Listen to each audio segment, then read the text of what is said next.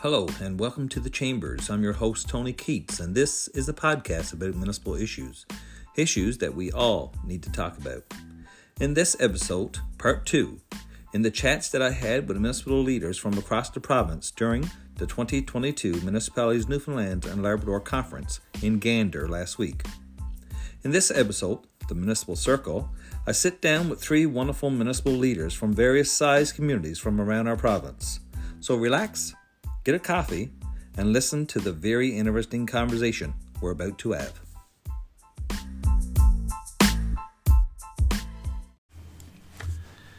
Hello everyone, and welcome to the Municipal Circle. We are at the 2022 M&L Conference in the beautiful town of Gander.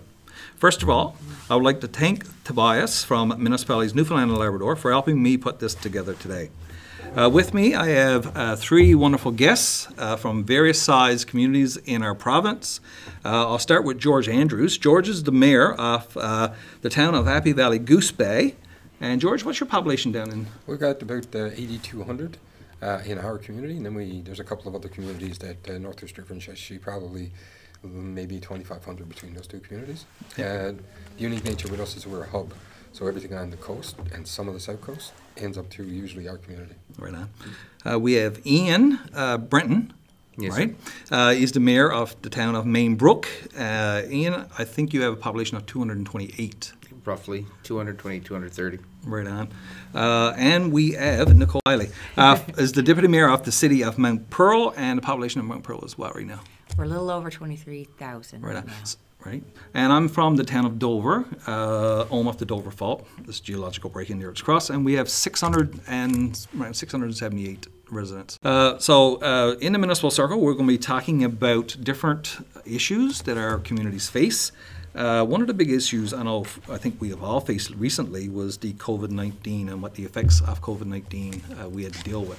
So if anybody want to talk about what COVID-19 meant to their community, in ours we had a couple employee cutbacks, because they were working from home most of the time, but we're back at full scale now. So I don't know if you guys had any problems or anything effects from COVID-19 or not. Well, for us, we've got 1 maintenance person, we've got 1 office worker, a town clerk. We can't afford to cut back. Our biggest concern was fear for our residents, especially those with vulnerable immune systems, our elderly and some of our youth. There was a lot of fear, especially initially. There was a lot of concern, a lot of fear. But as time went on, like in a lot of places, people started getting less concerned with the big bad boogeyman and got back to normal. Yeah, from our perspective in Labrador, it was a huge challenge because we were dealing with, as the hub, you're dealing with people coming and going through from our airport to various communities along the coast. So, there were situations where folks there wasn't travel to certain coastal communities because of that. So those folks, were put up. One of the challenges we had was around the needles, the injection sites, and trying to get that message out. And we would share that information we would ask the Health Corporation to share that information with us. There's a lot of mixed messaging, so that was kind of a challenge that we had first off, and it was hard to deal with that because you're also dealing in the panic situation where all of a sudden everybody wants to get the shot. I mean, we came out okay. We had a hit at staff, both at the municipal office and the garage and the arena and stuff like that. So we had shut down some facilities, and with that, you have to take that difficult choice of saying, right now we're going to have to lay you off, kind of deal. So, it was challenging, and then we continued. We were a little later than other places, so wastewater testing was another interesting thing that came into fruition into it. But I had folks that our scientific backgrounds that were saying, listen, you need to pay attention to this, so I would forward that information on. And so, it clearly showed the levels of COVID in the community, and now I see with the new strains, wastewater testing seems to be on the important side because it gives you an indication that there is and what level there is. So, but outside of that, we've come through it well, and knock on wood, everything is back to normal. We still get an odd, half a dozen people that have it and stuff, but vaccinations are high, so which is good. So fingers crossed. You know, it's really interesting because we talked about the populations of each of our communities, and very different geographically, very different population-wise. But the matters that you talked about were very similar to us. Yeah. Fear around injection sites, how are we going to move past it, what are we doing with HR? For us, ultimately, with a population and a large crew to ensure that infrastructure services, we made a plan. And so when we think about COVID, it's not just a matter of a month. This is a thing that's been happening since 2020, right? January 2020 was really the beginning of what you were seeing on an international level. And then how we dealt with that had to evolve as the science evolved. And I think as a municipality, we followed suit in that, and that was important. So direct contact with what our health chief, what our chief medical officers were identifying, ensuring that our staff that were there, we ensured that we continue to have our staffing model adjusted, but we were able to keep them on and kind of adjust their roles and what they would be. We worked with the work from home. We worked with continuing to keep communication to any one of our residents wanting to reach out. So a lot of us was being nimble and being to figure for our very first way, how do we operate our city in a completely different way than what we could. We were also one of the sites for the first outbreak. It was a local funeral home. Where a very known person had passed. A lot of community members showed up. It was an emotional time. There was hugs, there was tears, and then there was the very first time of an outbreak, and that was post-vaccination. How we dealt with that with the community was ensuring information was out there. We did a lot of work around supporting our volunteers, supporting ways in which we can keep our communications with those that need it, because all of a sudden we had people in isolation, vulnerable people. A lot of seniors live in our community. A lot of those that needed to be checked on, needed to be looked at. So there's a lot of that too. When it comes to the vaccination sites, also I try to think about the testing sites. In a matter with calls, it was pre-vaccination. It then became so important to find out what was the impact of this and how much we needed to isolate, and that was a huge part of keeping people safe. And I remember we had our teams and people who were working with public works all of a sudden be helping with traffic, all of a sudden might be moving into first line provider work to get people through the sites. We had volunteers coming in, giving them meals. It was just an incredible, rewarding experience to see the resiliency of your town, your city, but also how much that evolved. I think the biggest thing was keeping with the science, keeping as much possible communication as possible, and the openness to our staff and our teams to move where they needed to move in a time that was a lot of unknowns. That's right. Yeah. Because you know? Yeah, and you get the social media posting, and then you get some people immediately react and say, we got to do. But let the science and let the medical health folks dictate what it is. And that's kind of what, towards the end, it's really difficult for us, especially living in a small town. Yes. Everybody knows where the mayor lives, and you go to the co-op, you go to wherever, everybody has your beer. That's right. So so it was a challenge. If it was to happen all over again, I think we'd probably be in a better space. Well, the best thing about that is learning. Oh, absolutely. And you look over the history of places in your municipality, and all of a sudden something became a crisis, right? Literally an epidemic. That how we run our city now, because we're talking COVID, it's interesting to see post-COVID some of the challenges that both came up out of that, but also some of the innovation. Yeah. Right. One thing that I would like to say is that for us, our partnership with the provincial government was very important. I mean, without the support of the provincial government, it would have been a lot worse for us, especially as a smaller community. They supplied materials, gloves, wipes, cleaning supplies, stuff like that. Masks, of course. Schools, I mean, sending their kids to school and they have to wear a mask day in and day out. Now, what kid wants to wear a mask day in and day out? But yet, it's so important. We have 20 kids in our school, and 2 of those kids have severely compromised immune systems. One of them is my daughter. So, yeah, it was you wear your mask. Yeah. You wear your mask. Yeah. Right? It was interesting. I think we're 4 politicians sitting around a table. It was the least political matter in a lot of ways. It was. And I like, I think that's a learning I came from that. Yep. Is when it comes to something like that, that's secondary. And it was, from our case where we had some issues and communications and that kind of stuff, once calls were made to whoever, it was kind of rectified very, very quickly. So from our perspective, like I say, are there some things that we do again? Yeah. And we have a process that we're going to undertake to do a hot wash of that whole situation. So, because, that could happen again tomorrow. Exactly. You don't know. Yeah. What's the next pandemic that's coming? Well, that's the thing, right?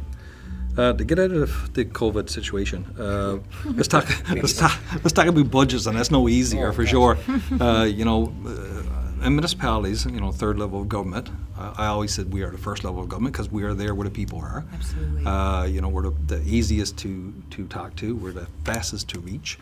But budget time is here for our municipalities. We have to have a balanced budget. So how do everybody feel like, when you're in budget discussions now, how do you handle budget discussions in your community? Or what do you think about when you sit down and do all your budgets? Learning what I've learned. Now, I'm new to the mayor position. This is my first year at it. About a year now. Learning what I've been learning and seeing what the costs are and how much costs have increased over the last year. It's incredible. Yeah. Absolutely. Like a stick of pipe that used to be $100 is now a lot more than $100. It could be $250. Yeah. And this is what I'm talking about with post-COVID. Now it's not a matter of health. We're looking at the economy. And that is one of the biggest challenges right now. You're looking at federal funding items that you're trying to balance in there. And yet, once you put in how many times have you looked at something and there has been a cost adjustment? Yeah. How many times in which, when we put it in about a year ago, the material's not here yet, it's increased about 30%. Yeah. And now that doesn't relate to the budget in which it was initially identified. Yeah. Your funding hasn't increased at 30% to cover that. That's right. And Exactly. so nimbleness is right now, I think, our biggest challenge. And I think that's the opportunity there. Yeah. Is I think working with government and working with ultimately our streams of funding, of recognizing when we are looking at, our teams around the table are doing exceptional work around the research, right down to nuts and bolts, literally the nuts and bolts of what's going to cost. But how do you predict that, and how do you work with those sort of items in a time in which timing to get these things, material costs, cost of living, the cost of moving that in from one place is, I know when we huge. looked at our previous budgets and we go to buy material, even if it's just the small items, Yes. we're looking at increases, and then we look at our budget and we said, well, we only budgeted this much for this amount of material. It's not going to work, right? When you're over budget halfway through the year and you're trying to figure out how to, do you cut, do you do stuff differently, how do we do it? And I think that's what we're sitting down now and realizing, we got to make sure that our budgets are reasonable with today's economy, and that's the only way we can really do it. Absolutely. Right? And the challenge for us, for instance, where we have major infrastructure deficits in terms of, pipes in the ground, been there for 40, 50, 60 years. So, you budget, let's say $25K for a project, and all of a sudden that's the estimate you got. When you actually go to do it, gas has gone up to deliver it to us from the Montreal in that area. Yeah. Then all of a sudden the cost has gone up. So all of a sudden that $20,000 project becomes a $30,000. So at the end of the day, you only have a certain pot. But the challenge is, if we just continue to do what we do, things aren't going to get any better in terms of development and stuff like that. So I think we've got to create different opportunities, and that public-private partnership is there. The days of doing stuff. Because I tell folks, people say, "Can we get this?" Yep, no problem. We can get it all. We can do everything. When we sit down at budget time and your taxes go up astronomically, then we got to see what it is you want to do. So we kind of look at it from a core perspective, but you also got to think about from an economic development perspective to keep things somewhat forward moving, right? Yes. So it's a huge challenge. So our process is usually about 15 sessions with topics related to, you know, maybe 1 or 2 topics in terms of that. So we go, last year I think it was like 13 and 14 to pass it. So, you know, you can only charge so much tax.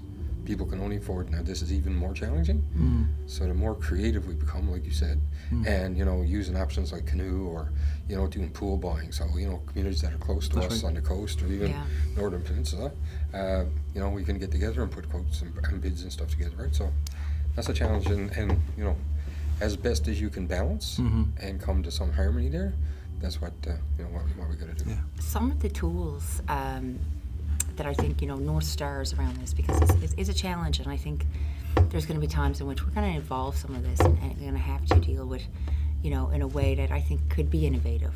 And like regional shared services is a way in which we can do that, but also asset management.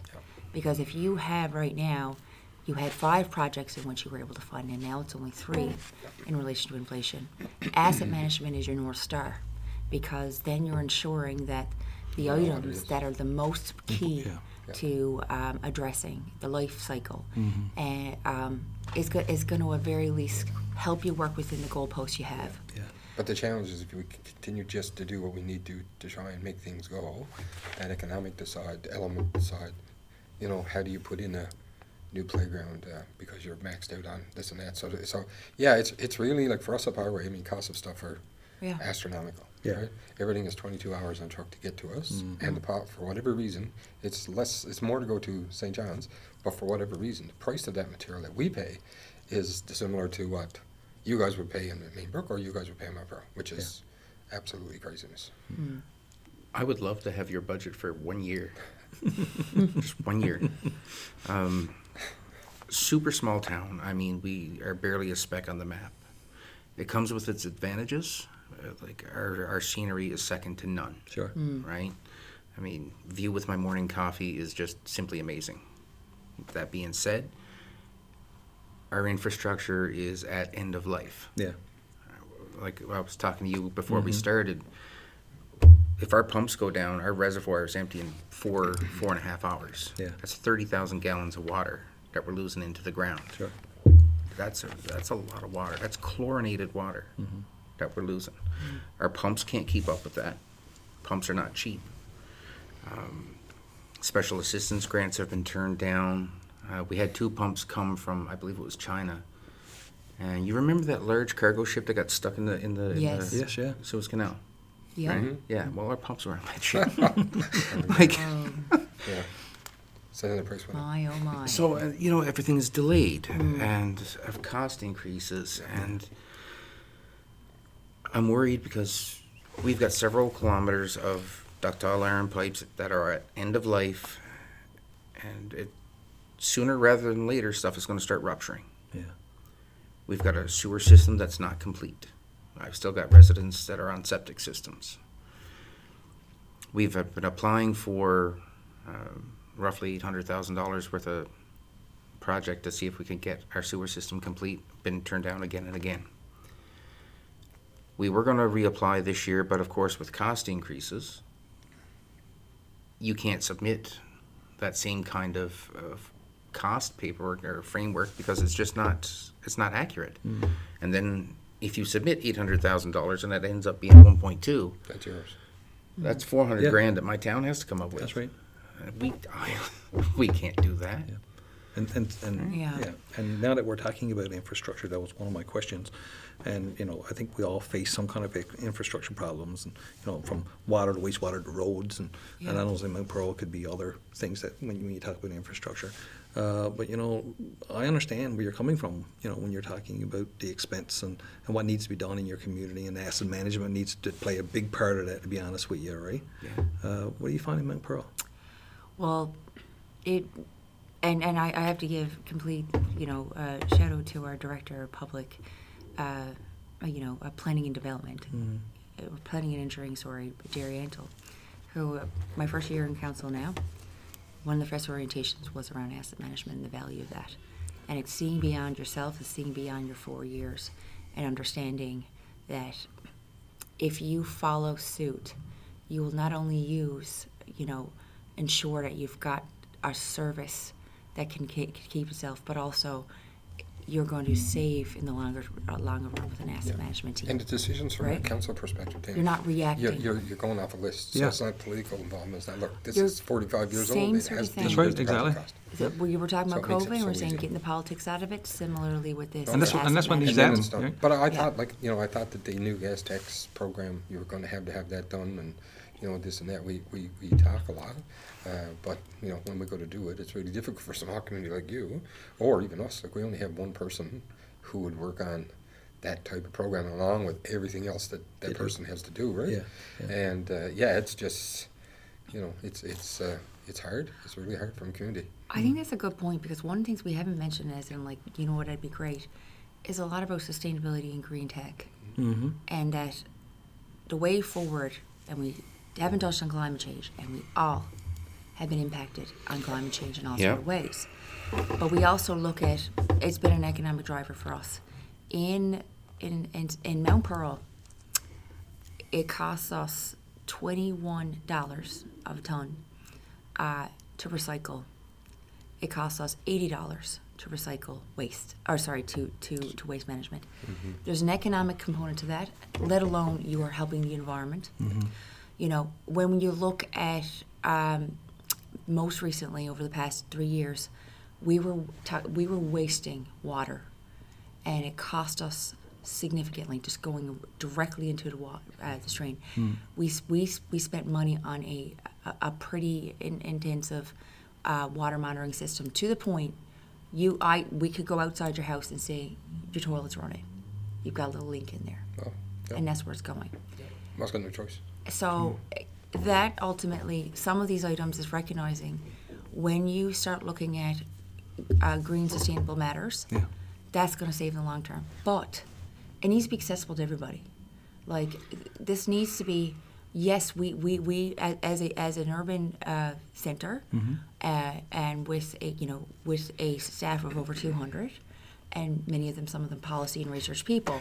Your staff is my population. And now, and that's the ratio with 23,000 folks, and but that's not to say that these same opportunities around green energy, and I think that is something that I think we all can come together on, is that the funding, and if we're seeing the value, and if our province and our country wants us to create electric opportunities, moving to transition, asset management that has green energy, that you're not worried about, these things work better. It'll be better for the environment and cost us in the long run.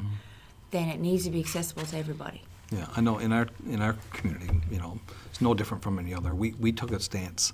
We had a few climate change issues that we dealt with.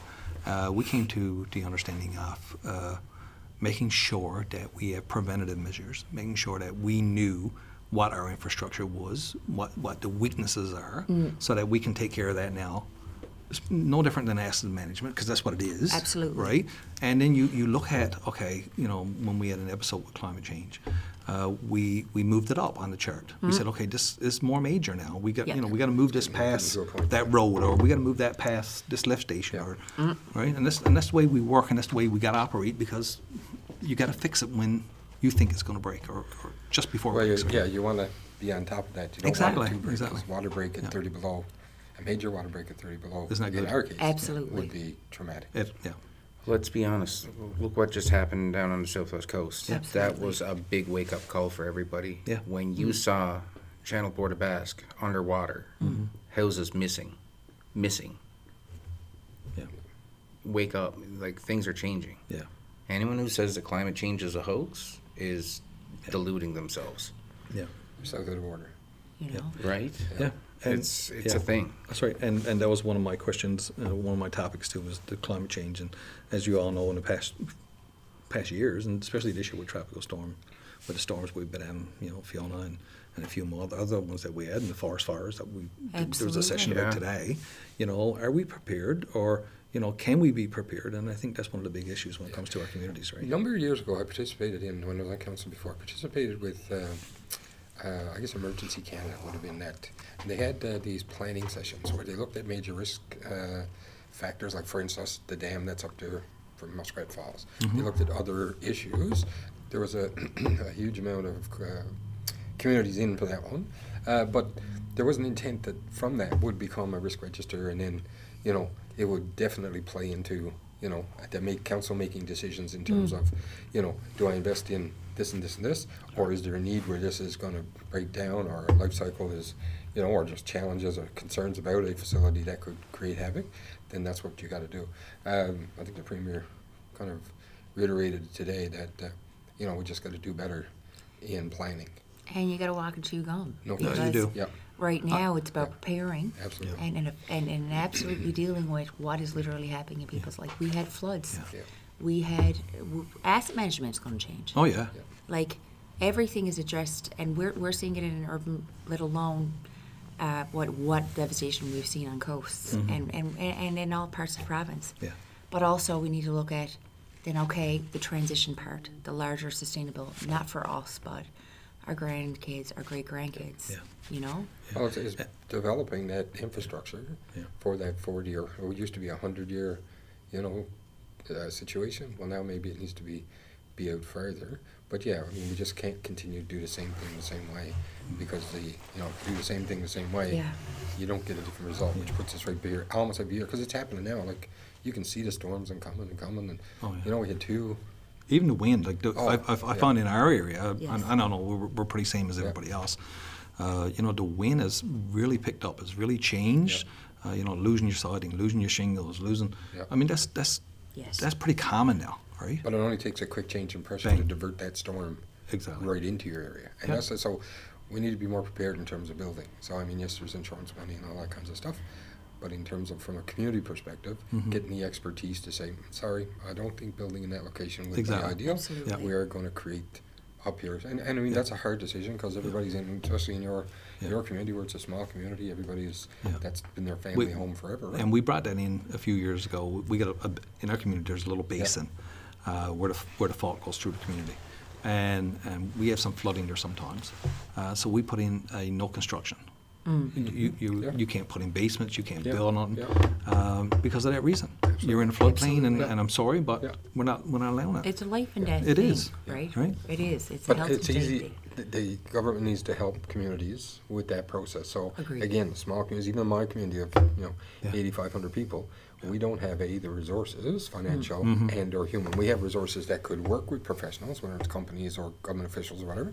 But I mean, in terms of us, someone says, yeah, we need this sustainable development plan now that that protects for 100 years. Okay, we're going to sit around the table from a committee perspective. They're going to sit around. Okay, what do we do? So there has to be the money, and there has to be the expertise that comes along with that. The expertise is something that would be severely lacking for us. We would need But partnerships it would be a third party. with the It would. government no question. or Yeah. a contractor or somebody to come in and say, look, we have the expertise, you have the knowledge of this area. Yeah. What do we do to make it safe? Yeah. Absolutely. What do we do Yeah. to plan for the future of your community? Like, if we were to have a fire right now in the forests of our area, wouldn't have a hope. No. I mean, it could, if the wind was up, and we just talked about the wind, it's not getting any softer. No. No. If the wind was up, blowing the right way, take the whole community. Wouldn't even slow down. I think too, this is going to require regional collaboration. Absolutely. Yeah. Because the trees don't stop at your border, No. right? No. The river that floods a floodplain from our place, St. Sure. John's, and neighboring communities, Yeah. that's going to go where it's going to go. Absolutely. Yeah. So that means everybody needs to be on board with climate change. Good luck stopping a river. But in Exactly, terms, right? Oh, yeah. It's But going to do what it's going to do. Yeah, and in terms of how we prioritize it, risk registers. We do risk registers for occupational health issues. Yes. There should be a risk register that will rate your community here, will rate another community up or down, and that kind of stuff. And if it doesn't get done, we need to do it over time. I mean, we're not going to fix this all overnight. Yeah. No, And, if we talking, don't, and talking about getting together and doing stuff together, government was seriously talking about regionalization. I know this is a big thing for rural Newfoundland and Labrador. I know it's an issue for Mount Pearl, St. John's, in that area, but you guys are already doing collaborative things, Absolutely, and no different than what we're doing with probably 4 or 5 communities in our area. Yeah. Could it be a little bit better? Of course it can. Everything can be better. But what's your thoughts on regionalization? I know it's going to take a strong government to bring it forward, and what's it going to look like when it's done. I think it's one of the big things. This is where I'm going to get myself in a little bit of trouble, but local service districts, we've all got them, Yep. right? They generally don't want to be involved. They don't want to pay into the taxes. They don't, they're getting their trash picked up. They're getting the roads plowed. They're getting, pavement when it needs to be done. But they're not paying in all those extra taxes that incorporated municipalities are, right? Yeah. End of the day, it's going to have to be forced. And it's going to be very unpopular. Yeah. Yeah. Right? Yeah, I made a comment last year at the symposium that, they started the whole thing about regionalization wrong because they should have come up about, instead of it should have been looked at cooperative service arrangements. Because right off the bat, nobody wants to lose their identity as a community. And that's when they started it, then it started, because we heard it at the conference, oh yeah, no, it's not going to work in my community. But from the perspective of, but at the end of the day, the provincial government is the one that can fix this. Yeah. And it has to be a policy. It's not going to be an easy policy, but he said, the comments today were, there's going to be some decisions that we need to make, into betterment and moving forward. I agree 100%. And there needs to be. We don't have any up our way. The nearest community to me is 30 kilometers away. Now, we do have some. We work with them from a dump perspective, Sure. and we'll assist them water and sewer if they need to, or fire services if they need to. But it's basically on an agreement basis that we have. So we really don't have any other communities up there, right? So our dump, we bore the full cost of the dump. So is that a possibility? Is that an option? So from our perspective, regionalization probably won't have a big impact. Sure. But it needs to be top down. Yeah. It needs to be said, we're going to do 50% of the communities by such and such a date. Make that hard decision. Make the direction from that perspective, and move, because we all got to contribute, and it's not fair for one community to contribute and have an impact on the infrastructure of another community without participating in. Yeah. You're coming to my town. You're using my services. Yeah, absolutely. I know. In the neighbouring town that we have, Clovertown, they have an arena. We all use it. Yep. Absolutely. Right. But do we pay them? Probably not. Right. And I think that's the thing that needs to be brought up. I think if Whatever you're a user, registration fees or whatever. Yeah. So. I would say too, because when it comes to regionalization, I feel it's more of a conversation. There's a political will for it. Sure. There is absolutely a provincial need for it for all the reasons we've talked about. How are we going to prepare for a climate change? How are we going to deal with inflation? How are we going to deal with ensuring everybody can get to a hospital? Sure. To ensuring that the people Fire living in these services. times for fire services. It's literally a health, social matter. I would say that yes, there needs to be a political will and a mandate from our government around it. Yeah. But as we've seen, it's not a one-fits-all approach. No. Here's a goalpost that they're going to put down, Absolutely. Yeah. and then make it work for you. Yeah. Yeah. Because what is going to be shared, how it's going to be Exactly. shared, everything from the identity, everything Yeah. about even, that is something that can be worked on That's as a right. group. And those That doesn't have to be lost. all or nothing? No. Is They it don't. still improved that No. you're going to share services with your neighbors? Absolutely. And we're not losing identity. We're not at that. And that was the problem, I think, that happened right away with regionalization. You got talked into the amalgamation. Well, that's thing, where the smart came and, from. And that was wow, no way. Yeah. I grew up in a community that was 7 kilometers from another community, Yeah. and it still to me like, oh, gee, so we came to. I hope they don't do that, But that's just the identity. So, but do you need to change the name, or is it just a backyard kind of? No. Well, working together? there's been, as far as I'm aware, there's been no talk of amalgamating communities. No. No. There is This is Yeah. just about providing services to Sure. people, Yeah. to making sure that But people back- have the services they need. Yeah. Back to your point, Ian, you were saying about community, or maybe it was communication around this is going to be the most important. And that's where they fell down. That's and, where it fell down. and that's not to say pick it up now. Yep. Yeah. Yep. If you drop the sock on the floor, pick it up. Yep. Yeah. Because it's still an incredible, important need. There Exactly. is still a political will. I Yep. think we've got a department that wants to understands. take it on and Yeah. will take it on. So that's an easy one to I think, to put on the tracks. And maybe that's feedback that needs to go back. Yeah, and like right? and like Nicole said earlier, I mean, is not a one fits all. No. God, no. What I need in my community and how I see that region working is pretty different, probably what on the Northern Peninsula sees, pretty different probably what on the Avalon sees or needs. Yeah. And that's how we got to approach it. And that's what, it's got to come from that, right? And like I say, the identity thing, because that's where it'll go, but that's not what this is about. No. This is about maximizing the assets that are in the community and your capability, because at Yeah. the end of the day, we know what's going to happen. If that doesn't happen, between inflation and all the other costs, we're going to lose some communities because Exactly. the people that Yes. are there cannot afford to No. run the community. The And that's alternative sad. is that. Absolutely. Is death, Yeah. right? Absolutely. You're talking about incorporated communities dissolving, Yeah. right? Becoming unincorporated areas or local service districts Yeah. directly answerable to the provincial government. Yeah. And I know for our town, Main Brook's been incorporated for 73 years. My great-grandparents on my mother's side were the first people to settle that community. I've got skin in the game here, right? That's a vested interest. I want to keep that town alive. Absolutely. But we Right. don't need to go to amalgamation conversation. Oh, God, no. No. God, no. No, So no, I no. think we should massage that. And Yeah. That's a good point. back on Yeah. The people at our table, us as counselors, Yeah. like, engage. If we're engaged in this, like, that's the other thing, is trusting to recognize that we love our community. We are pride in our community. If we're the ones that are leading that and allowing to give the here guys, do what you do. This is a mandate. This is what some form or shape it has to look like this. We have to look at shared services. We have to look at additional costs. Sure. Yeah. But it's yours to determine as the frontline people. Exactly. And I think communities will win. That's the way to be. I think communities will win. There's no Yeah. question. Oh, we got to win. Yes. Yeah. One of Yeah. the biggest problems that we have, or obstacles, shall we say, is just sheer geographical area.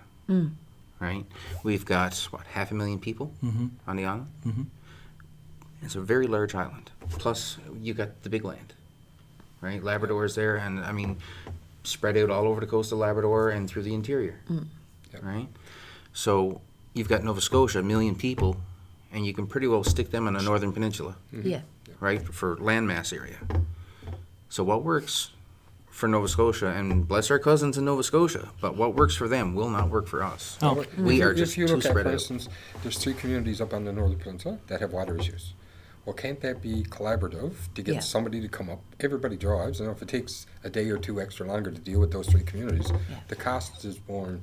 It's not paying someone to go to this guy, go home. Someone to go this way, go home. Someone to go there. Oh, he's got to come back. Agreed. So, like I say, and the other side is, especially in services, I would ask the community, do you want a tennis court for just whatever? And if you do, we're going to share that tennis court with, or fire department or anything, doesn't matter. We're going to share that with Community X, right? Or we're going to put it in a place where it's shared.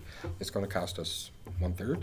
The other group is going to pay 1/3, and the government's going to take 1/3. Like that kind of thinking, I think that is good. It's not amalgamation. No. Oh.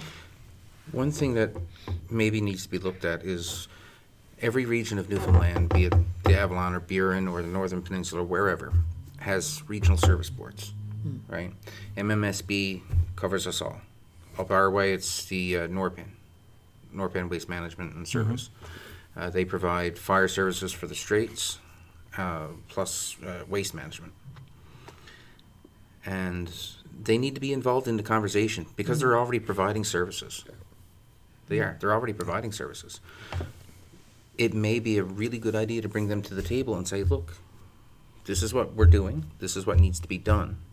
How do we make it work? Does the model work? Yeah. Eh? Yeah.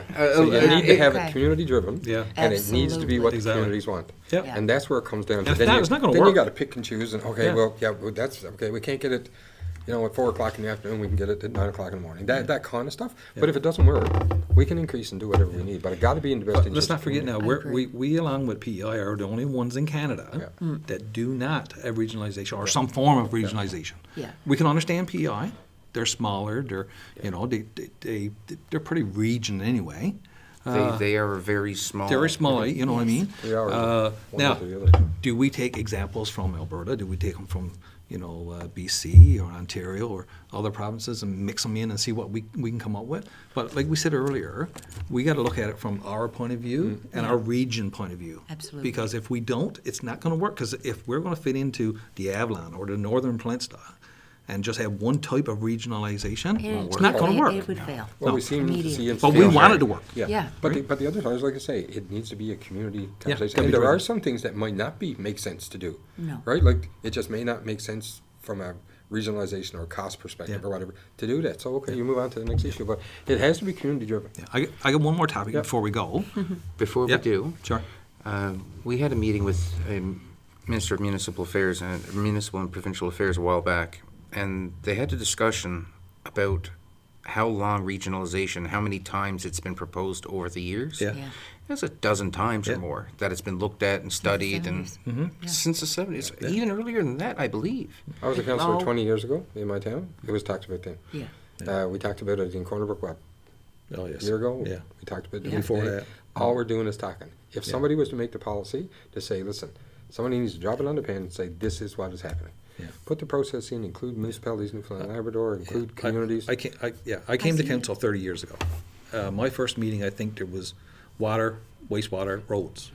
I can go and show you the minutes of my last meeting probably, and it's water, wastewater, and roads. Roads. Right? And same thing with regionalization, right? But it's not going to be done until somebody takes the initiative to say, this is what's needed and this is what we're going to do. Yeah. Right? And if we don't, it's not going And to communicate it right. That Exactly. It is not Yeah. amalgamation. Healthcare, boys? I know this is a big one. Tony, how much I don't time want to you got? linger on, but Oh, no, this you know, is... right now. Can we solve healthcare? Can Yes, we we as can. municipalities solve? Can we do something, or can we make government understand? We play Is a there role. solutions? We What role definitely- do we play? We need to play a role, and we got to see ourselves in healthcare. Yeah. Because when we talk about issues of lack of doctors, Mm-hmm. LPNs, nurses, I'm just thinking, just reflecting on Premier Fury's comments about the idea of attracting not only Newfoundland Labradorians that are literally just graduating now, but looking at it in international competitive. All such municipalities can be a home. We can be a place. We could be the living place for these individuals to make a home, Yeah. a residence, and ensure that we've got healthcare providers in our community. That's huge. To me, population attraction and retention, at the very least, that's a big part of our. It is. I like you the know, thought today work. in terms of going to that particular location in India. In my community, we've had young folks from the Philippines who have, they're nurses in the Philippines, but because of issues with the College of, Nurses or whatever, trying to get their credential checks and that Yeah. kinds of stuff, they left and went to Toronto. And now she's working in a Toronto hospital. Yeah. So, from my perspective, we have such huge challenges in terms of mental health, in terms of addictions. Definitely. Yeah. We just built a 6-unit place up there. The government did onto our hospital, and on Monday we are going to write a letter to the Health Corporation and ask, or strongly ask, that be opened as quick as possible, and or tell us why not. Yeah. I have personal involvement with a case that there was someone brought to the ER, and in a very bad way. The doctor told me that because you live in Labrador, there's nothing I can do. I can't refer you to anybody, so this is no psychiatrist, no whatever. I asked the person to leave. I had a very frank conversation with the doctor. I said, you're telling me as a person that this younger person can't get help, but at the same time I'm the mayor. So you just told the wrong person. So I immediately engaged. I waited 6 months to get an answer back from particular government members, ministers. We're just in a very difficult state. I personally spent 4 nights in hospital 3 weeks ago, and had an absolutely lovely young lady who took care of me, my class top notch. But the stories that we shared are scary. So I remain optimistic that these collaborative teams will work. But from a realistic perspective, if we can't fix our current model, how do we engage and make a collaborative approach successful? There's so many, Right? so many points I want to pick here. Well, pick them. So it's frustrating for our community. It is, yeah. And because we have so many, people that need service, and every time, I don't know how many coal plates I've sold, or how many, fundraisers I've done to help people to get to St. John's for healthcare, for heart appointments, Yeah. for this and for that. It's really frustrating. It is. And we continue to try to battle, but Yeah. it's like falling on deaf ears. Yeah. As a member of the community, you see so many different things. In my own experiences, you see it. First thing we need to do is challenge some of the way things are being run right now. You've got, it seems like there's more, St. Anthony Hospital, for example, Curtis Memorial Hospital, there are more offices than there are beds. You tell me why. Used to have 4 fully functioning wings for medical needs there, plus the operating suite, so on and so forth. This last summer, they tried closing the ICU. Right? There's no other ICU on the Northern Peninsula. Everywhere. No, like, they were planning on closing. They were planning on closing, or the recommendation of that Green report was to close the operating room, turn that into a clinic only, right? And there's so many reasons why you don't do that. There's no other real full medical center north of Corner Brook. Yeah. So you get somebody with a stroke, you've got a very limited amount of time. Now, I'm no doctor, but I've spoken to them. I'm no nurse, but I've spoken to them. You've got a very limited time to get these people the diagnostics and the help that they need to give them the right medication, like that clot buster drug. That's where I was. Yeah. Right? Exactly. Yeah. That's where I was Yeah. a month ago. Yeah. And that's exactly where you were. Yeah. Right. And why are we living in 2022 in a province where it depends on where you live Absolutely. Yeah. Yep. if you potentially It have a shouldn't. better life Yeah. or Yeah. a better chance of living? Shouldn't. That is, and and this is where as an urban municipality, I do not see it, the isolation aspect, the geography is not necessarily a challenge, but the increase since COVID Yeah. of mental health, That's right. it's a No question. crisis. Yep. As a population, like what we're talking about at the council right now, loneliness for our seniors, Yeah. those that have literally not come back to the programs and services, that literally checking on neighbors. It's unreal. Yeah. So not only are we right now, and I agree, there is such fundamental shifts that need to happen, and I mean I'm hopeful with Pat Parfrey and that, like, Sister Davis, yeah. and Sister Davis, like if we truly look at the social determinants of health and let that run that, and again move outside of the politics and move into what we need as, like, I think we do need to reinvent it. How medicine, I think healthcare systems worked in the past is not going to work here. And they never worked at certain places. Like, I absolutely don't, like, I'm the isolation, the crisis matters that are happening, it's an inequality Yeah. that needs to be Well, addressed. I'll just share with you. I won't mention names or anything. This is No. an email or note I got from a lady that on Wednesday evening. I'll just read. Her aunt, got a call. Says she has to go to St. John's on Monday for surgery next week due to a prolapsed bowel. A surgery that was supposed to be scheduled in June but got cancelled due to COVID. She's exhausted all resources due to medical travel. She already has to go out. She's on a fixed income in a wheelchair. I mean, I get that probably once a month. Yeah. On a charter steer, I'm in directions, but I mean, at the end of the day, our community is excellent. But there should be. So, what needs to happen is there's an MTAP or medical travel plan, and folks can get some of their ticket, like they can get their ticket, but the other expenses of going out and that kinds of stuff. I mean, listen, you'll get someone here who's on, on social services or social assistance. They don't have the money. She doesn't have the money to go. So when you're out there, she's got to bring someone, etc. So what do you do as a community? And if she was lucky enough to get that money from someone, it's going to take her 5 or 6 weeks when she comes home to fill out the paperwork and try to get the money back. Yeah. And then she's got to wait to get the check issued. Yeah. So it's really frustrating when I hear, and I heard in our conference that a gentleman said, I had to, my ER closed, I had to go 50 minutes to St. John's with somebody. Yeah. And I'm like, I just had to walk away. Yeah.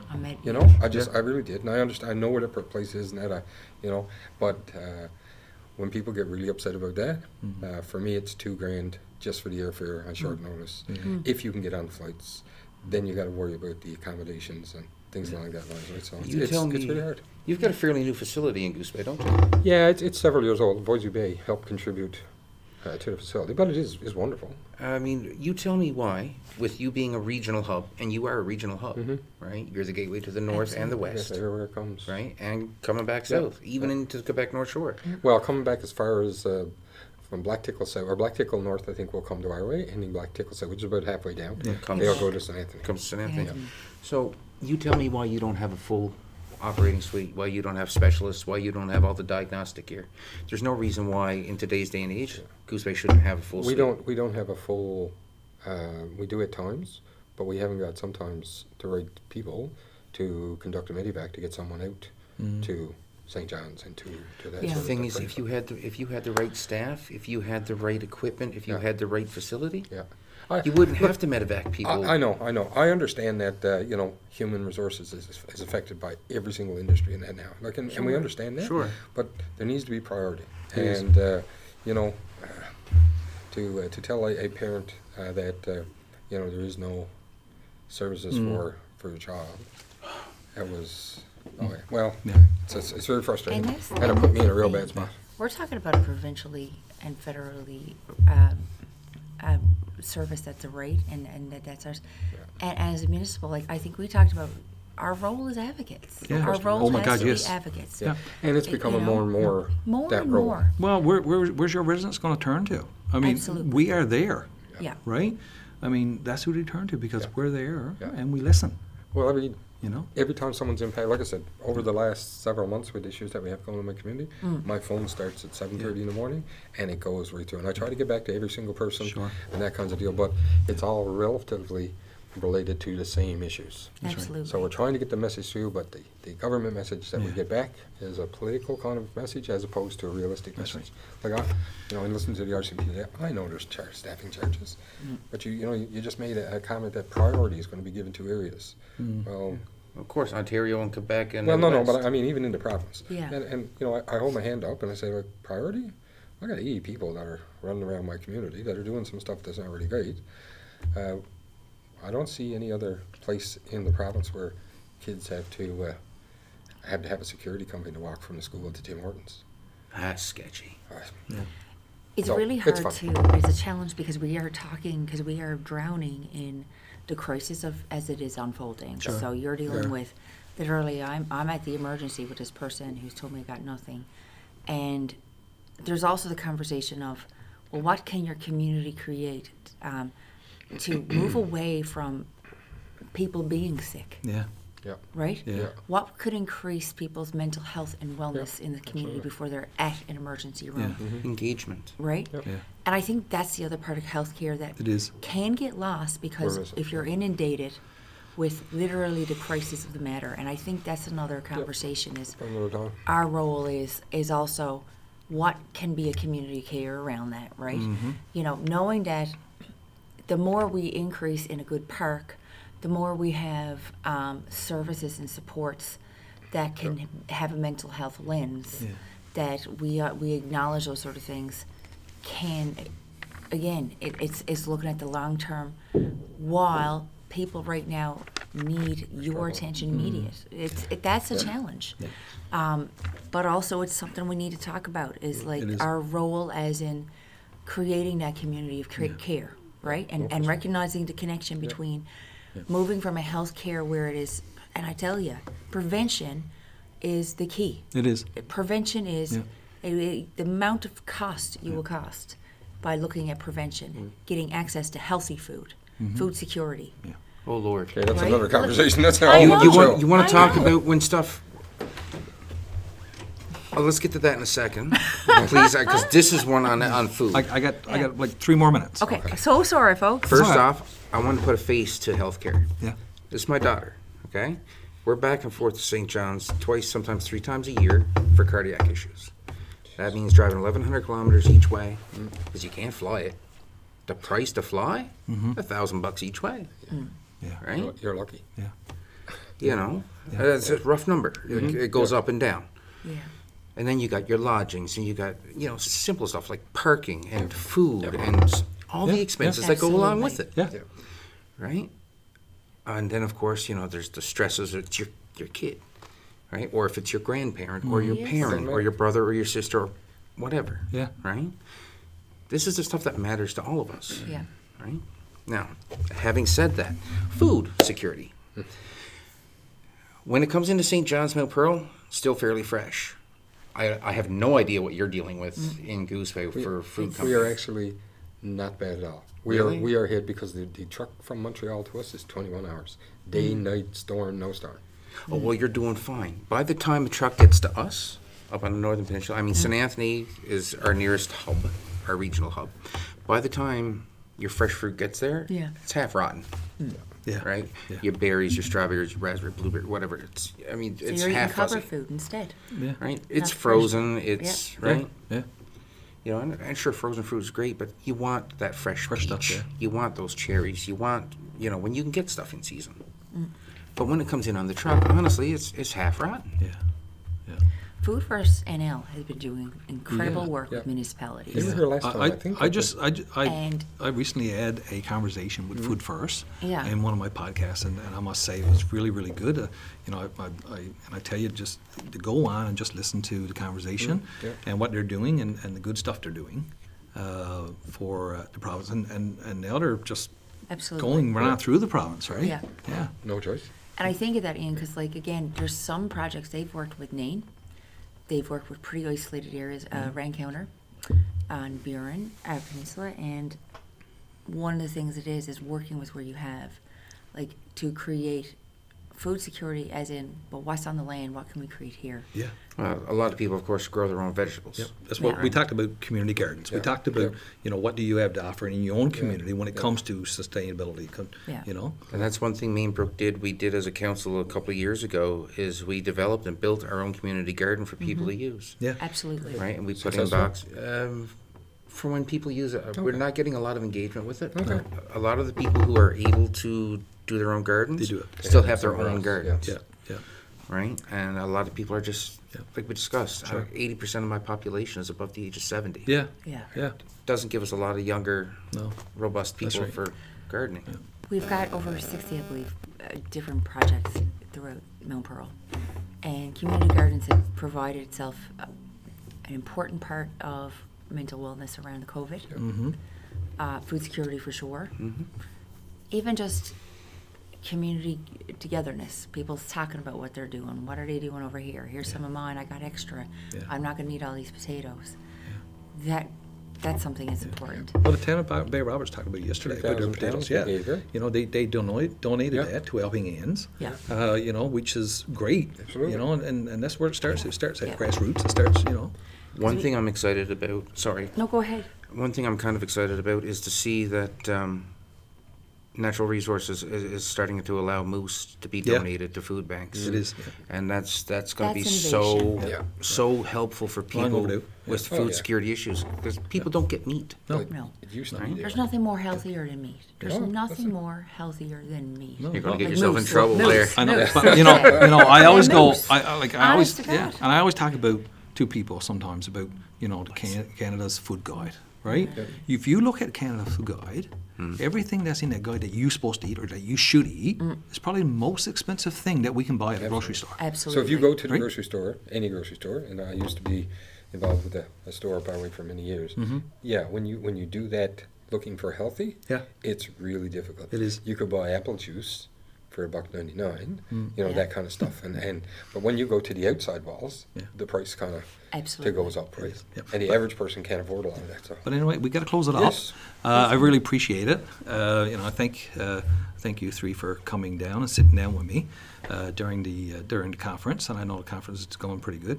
I have always said that, and especially when I was on the association and the president of the association, is what I've always found over my years of coming here is networking is the best. Absolutely. And getting to talk to other communities and Yep. other community leaders, that's where you get educated, that's where you learn stuff too, and that's what I promote every time I go somewhere, is to make sure that you attach yourself to other, Yep. other people that's on other communities, because you learn stuff, and that's where you learn it too. Amazing good It's ideas. amazing. Do you need So to many good reinvent the Yeah, wheel? ideas. no, Right? I got to say, when I first started this racket 4 years ago, But you really love it. I do. No, don't get me wrong. I do. This is such interesting work. Most days. Most days. But when I came to my first convention, I think it was here yeah, in Gander.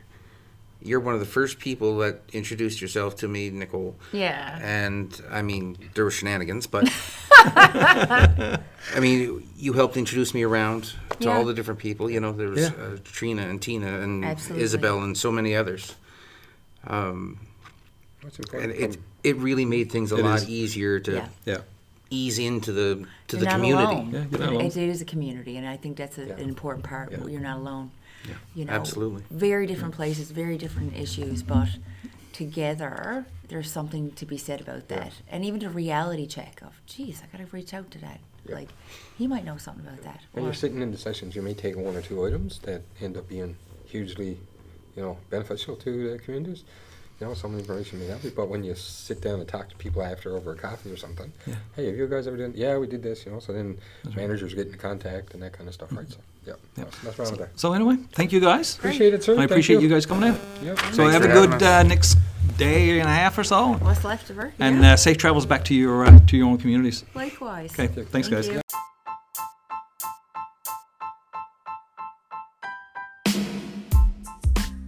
And that was the Municipal Circle. I would like to thank Mayor George Andrews from the town of Happy Valley Goose Bay, Mayor Ian Brenton from the town of Main Brook, and Deputy Mayor Nicole Kieley from the city of Mount Pearl.